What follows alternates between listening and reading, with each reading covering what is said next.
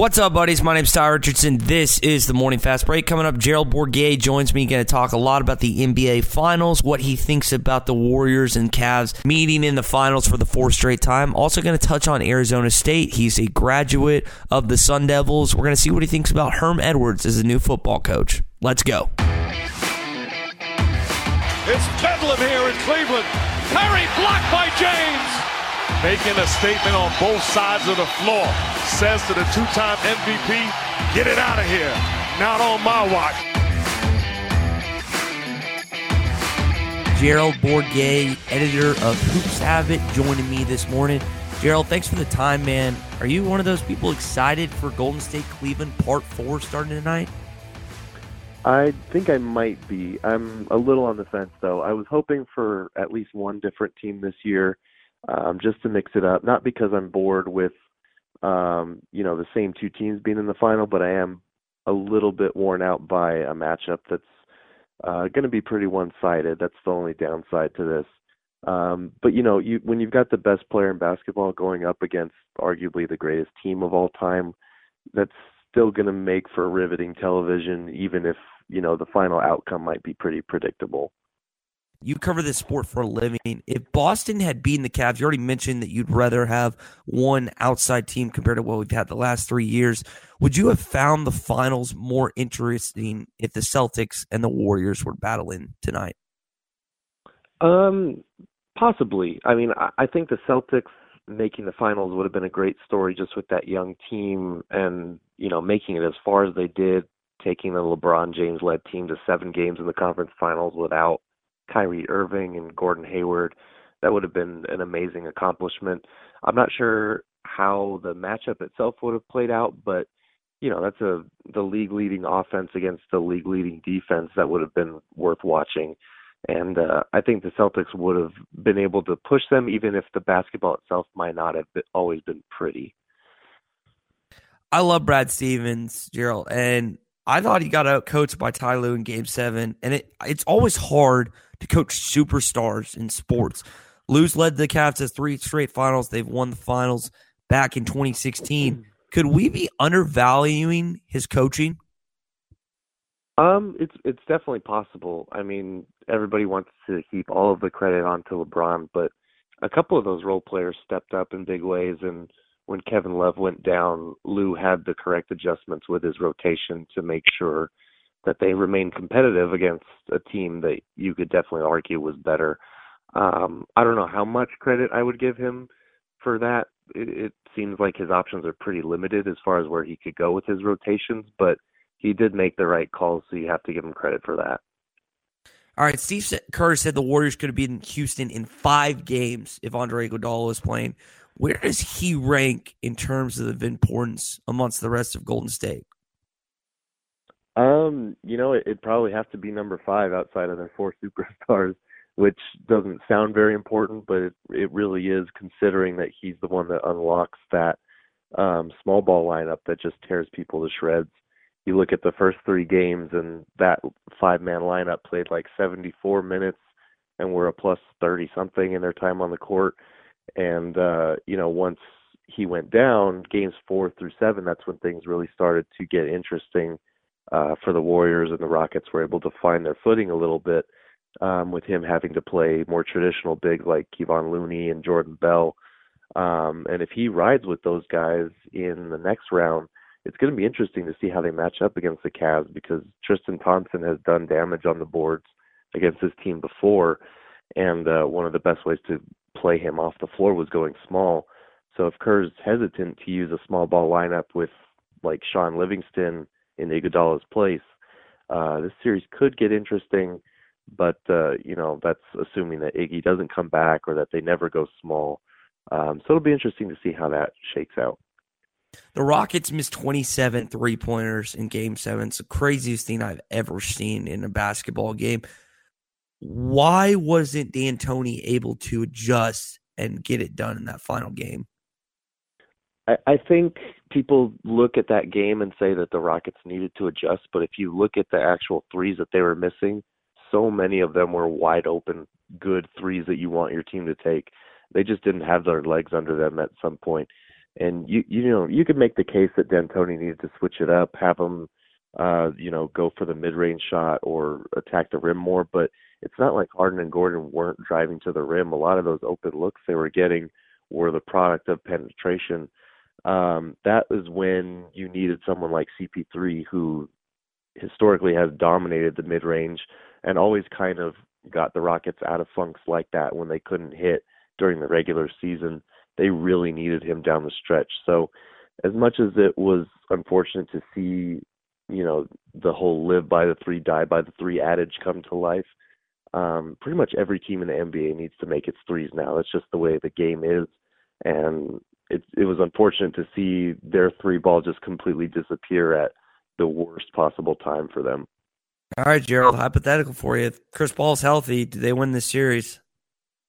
I think so, with the caveat that Andre Iguodala was out. Yes, I think they might have won it in 6 or 7, just because, they had all the momentum in the first half of those games, but their rotation was too short. You could see it. Everybody on the Rockets was gassed, especially Harden, by the third and fourth quarter, and that's when the Warriors were able to kind of take over, and things just started slipping away with all those missed three-pointers in the second half of Game 7. I think Chris Paul is the one that kind of calms them down, and I think they steal one of those 2 games, hold off the third quarter onslaught that was coming. But it's tough to look at it that way, because you could easily make the case, like Steve Kerr said, that this series would have been over much sooner if Iguodala had played and they could have gone with their preferred small ball lineup.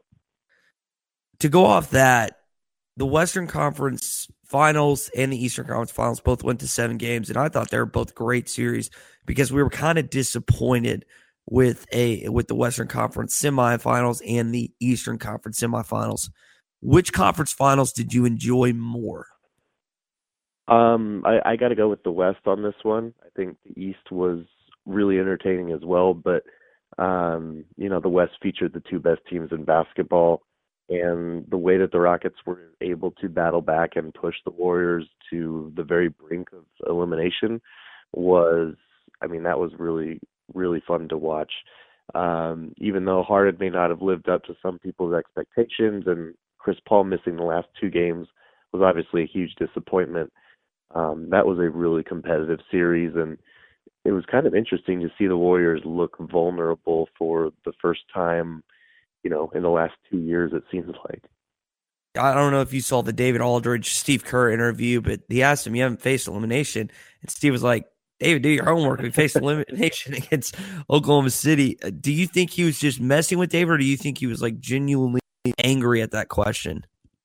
I think he was just messing with David. And I think Aldridge was basically asking about facing elimination with this current Kevin Durant group, because it's a very different team from the Warriors teams that he coached before KD got there. But yeah, that was a pretty great moment. So last time we talked, Gerald, you thought the Suns would go DeAndre Ayton, but you like Luka Doncic. Has your thought process changed since then? Not really. I've really come around on the idea that Ayton will be the pick as far as in embracing that, because he probably is going to be a perennial 20 and 10 man. The thing that just worries me is if you look at these conference finals right now, and maybe this is just a coincidence, but the 4 teams that made it to the conference finals all have a lot of wings that can guard multiple positions. And that's my concern with Ayton is you look at Clint Capella, he's one of the best defenders in the league for his position. And he can, hold his own relatively well out on the perimeter, but his fourth quarter minutes took a hit throughout the conference finals because the Warriors went small and they couldn't keep him on the floor the whole time. So Ayton has the potential to be better defensively, but, you look at Arizona's NCAA tournament loss against Buffalo, a bunch of no-names, they went small and completely feasted on having him switched out on the perimeter. There were just too many times this year when guys would blow by him, and, it doesn't sound like a huge concern, like a 7-foot center. It's okay, just have him guard the rim. But in the NBA, they will feast on those kind of mismatches they'll get him switched on the perimeter, and that could be an issue, especially for a Suns team that ranked dead last in defense last year. Yeah, and Tyson Chandler is old, and you mentioned the Suns have never had a franchise center, but with the way the NBA is heading with this small ball and the centers are almost obsolete at this point in time, is it wise to draft a number one overall? That's the question I'm struggling with. I think he's a can't-miss prospect, and you look around the league at some of the centers, and there are still a lot of great centers. There are guys that are developing the skill set to make sure that the center position doesn't become obsolete. Guys like Porzingis, Karl Anthony Towns, even Nikola Jokic, even though he's a bad defender. Guys like that are worth drafting, and I think in the future we'll see, a Joel Embiid team lead a team to the finals, or at least to the conference finals. So I wouldn't call it obsolete, and I wouldn't say that Ayton is not worth drafting number one overall, but you're definitely right. Like, having that wing depth is crucial, and probably more crucial than having a dominant 7-footer on the court. Maybe obsolete's a little too strong of a term, but if you look at what the Warriors do time and time again, even the Cavs at times, they go small, and it's hard for teams to match up against that. So if you're going to beat the best, which is the Cleveland Cavaliers and the Golden State Warriors, wouldn't it be wise to go after a wing rather than a big man in the first round? Right, and here's my counter argument for that as well. It would make sense to draft someone like Luka Doncic, or someone that can play the wing and play multiple positions. It's also worth noting that, like, by the time this Suns team is ready to contend, the Warriors and Cavs probably won't be the top dogs in the league anymore. It'll probably be a team like Philly or Boston or someone else. So you have to have an eye on the present and the way that the game has gone, but you also have to keep an eye towards the future, which can be difficult because there's no way to predict how a team led by a unicorn is going to fare in the future. But, I wouldn't use it as a reason not to draft Ayton. I would be more concerned about whether he can anchor a defense, whether he would be a good fit with Booker and Josh Jackson on the offensive end, those type of things, whether you think he has NBA three-point range. Because if you are drafting a 7-foot big man, you would hope that his range extends beyond the mid-range, because, a 7-footer that is not a reliable defensive anchor and can't shoot the three, that's kind of risky. What do you make of this whole Brian Colangelo situation? I mean, the NBA, man, this league, it's out of control. I would like to think that it's not him that was doing it, even though one of the burner accounts he admitted was his. I don't know if you saw on Twitter last night, but a lot of people were linking the accounts to his wife, based on the fact that her phone number ends in 91, and 3 of the accounts for, like, the recovery option, the number that it would send to was ending in 91 as well. I think it's rough at this point because the Sixers, this investigation is going to be thorough. It's going to reveal the truth. And I think if it is Brian Colangelo or if it is his wife, like, this raises a whole set of questions as far as etiquette in the workplace, as far as what they do now that, Brian Colangelo or Brian Colangelo's wife really upset a lot of players on the team by talking bad about them, releasing sensitive medical information, and just, vehemently defending him. It's a lot better if it is his wife, because then that's just, who doesn't want their wife sticking up for them in the workplace? But, like, if it's him, that looks really bad, and I struggle to see any outcome other than him being fired. I think LeBron's leaving the Cavs, and one thing Nick Wright has linked is David Griffin possibly replacing Colangelo if he ends up getting fired. Through this process, do you think this hurts or helps LeBron chances heading to Philly? I think right now all it can do is hurt. If they do oust Colangelo and bring in Griffin, obviously that really helps. And the whole narrative switches. But as of right now, the only, takeaway from all of this is that this really hurts their ability to get in the room with LeBron this summer. And I think they still will, because LeBron's options are actually kind of limited this summer if you look at teams that would actually be good and allow him to contend for a title without having to gut their roster and still having room to give him, the major contract that he deserves. There aren't that many places that check off all those boxes. Philly could probably be one of the top ones, and maybe Houston if Daryl Morey gets creative, but even Houston, they'd have to kind of gut their roster to make room for him and Chris Paul. And, I feel like Philly is probably, believe it or not, his best destination, other than just running it back with the Cavs and hoping they can get creative to put, another reshape and roster around him. So with Houston, they take it all the way to 7 games. They lose a heartbreaker at home. You saw the emotion from Gerald Green and others. I'm wondering if the way they lost hurts LeBron's chances of going there. Let's say they got blown out, it would be one thing, but they lost, and they lost without their second best, arguably their most important player, but their second best player. Does the way they lost hurt LeBron's chances of ending up in Houston? I don't think so. I think what hurts the most in that regard is the fact that, they have Ariza being an unrestricted free agent this summer. They have Clint Capella being a restricted free agent this summer. Like, there's only so much cap space to go around, especially with Chris Paul probably getting his wink-wink deal this summer after, opting into his player option last year so he could join the team. I think losing in that way actually helps them, because it shows how close they were getting to knocking off the Warriors without him. Adding him into the mix would make things really interesting.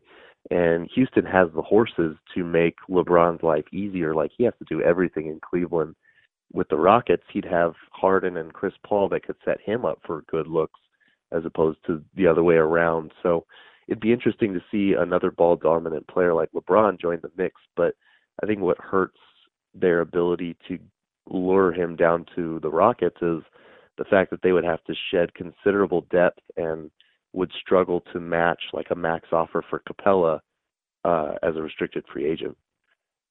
You have the Warriors in 5. I have the Warriors in 5. Besides an injury, what could change that? A lot of things would have to happen to change that outcome. I think the only reason I'm not going Warriors in 4 is out of respect for the kind of insane postseason run that LeBron's having. I think that alone gets him the game, probably in Cleveland.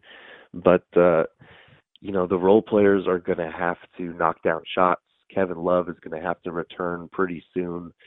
Iguodala is going to have to miss the whole series.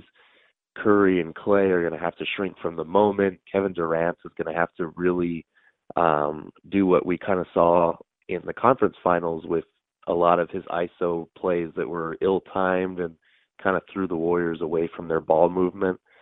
There's a lot that has to happen for this series to be competitive. And without Kyrie Irving on there, like, Klay Thompson can just focus on shutting down JR, who's one of their potential spark plugs and X factor kind of guys. I just don't see them having enough horses to compete, especially with that defense and the Warriors' ability to single out mismatches and take advantage of them. They did that against the Rockets, who were a very good defensive team and were able to switch most of their positions 1 through 5. The Cavs do not have that luxury with the same caliber of defenders. So I have a bad feeling it's going to be a feeding frenzy. Hopefully I'm wrong, but it seems like too much has to happen for this series to last beyond 5 games. People always debate if dynasties are good for sports. If the Warriors win 3 out of 4, is the NBA in a good place? I think so. I mean, a lot of people, like the ones that have to watch basketball religiously, that cover the sport, or, the casual fans that maybe don't know as much about the sport, some of them have an issue with obviously the two teams meeting in the finals for 4 straight years. But we also have to understand how rare that is. Like, it's the first time in all 4 major sports that this has happened, with the 2 teams meeting 4 years in a row. And, you look at it and it's hard not to buy into it. Like, the ratings still went up in the conference finals, even though we got the matchup that everyone was expecting in the end. The finals ratings were really high last year as well. They'll probably be really high this year. And it's easy to understand why. You've got the best player in basketball kind of taking this challenge on of pushing this boulder up a hill against the greatest, arguably the greatest team of all time. I think dynasties are good for basketball because when you look back on the history of the sport, the Lakers and Celtics rivalry from the 80s, the Jordan's Bulls, the San Antonio Spurs, the Shaq and Kobe Lakers, like those are all the teams that people remember the most. And as much as people hate the Warriors now, they are really fun to watch basketball-wise. It's some of the best basketball I've ever seen. And, watching LeBron take that on, even if it's a short series, I don't want to say that, this is a rivalry or that it's really great for the sport. I think something fresh this year would have been fun too. But, these ratings are going to be really high. I think it's good for the sport to have this kind of cyclical turnover where teams rise to the top, where they stay there for a few years, and then where someone new comes along and knocks them off. So it might be a while before someone knocks these Warriors off, but I don't think it's bad for basketball. All right, 2 more questions before I let you go. We're going to change up the topic a little bit. What do you think about your alma mater hiring Herm Edwards? It's kind of one of those flashy hires that I'm going to stay optimistic about simply out of blind allegiance to my school. But, I thought Tom Graham was a very good coach. I thought it was a little odd that they fired him the way that they did. And hopefully there's some substance behind the sizzle for this guy. But he hasn't coached in so long. And when he did, he was, a good coach, but not anything that's going to, spark my interest in this football team or my belief that they're going to be an elite football team. It'll help with recruiting for sure, I think, but we'll see what the on-field product looks like. And we haven't really talked about food yet. Most of the guests I have on are talking about food. I've heard Tempe and Tucson are just awesome college towns in Arizona.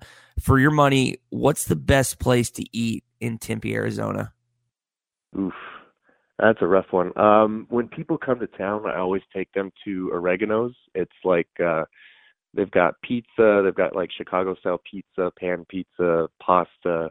It's kind of like an Italian joint, but it's my favorite place to take people. And there's probably a lot better answers out there, but that's usually my mainstay whenever someone comes to visit. Got to take them to Oregano's. Hey man, you got to go with your gut when it comes to food. I'm not the biggest. I'm not the biggest TripAdvisor. Oh, go to the number one place. Blah blah blah. I go to where I like to go eat, and whether it's a hole in wall or whether it's a nice place, it's all about that, man. All right, Gerald Bourguet. He is the editor-in-chief at Hoops Habit. Does a lot of stuff with the Phoenix Suns. Really covers them hard. Gerald, thanks for the time, man. Hopefully we'll get a better finals than 5 games, but I don't know if we will. Absolutely. Thanks for having me. I thought the conversation got interesting when we started talking about the big men usage in the NBA, because if you look at now, Gerald made a good point.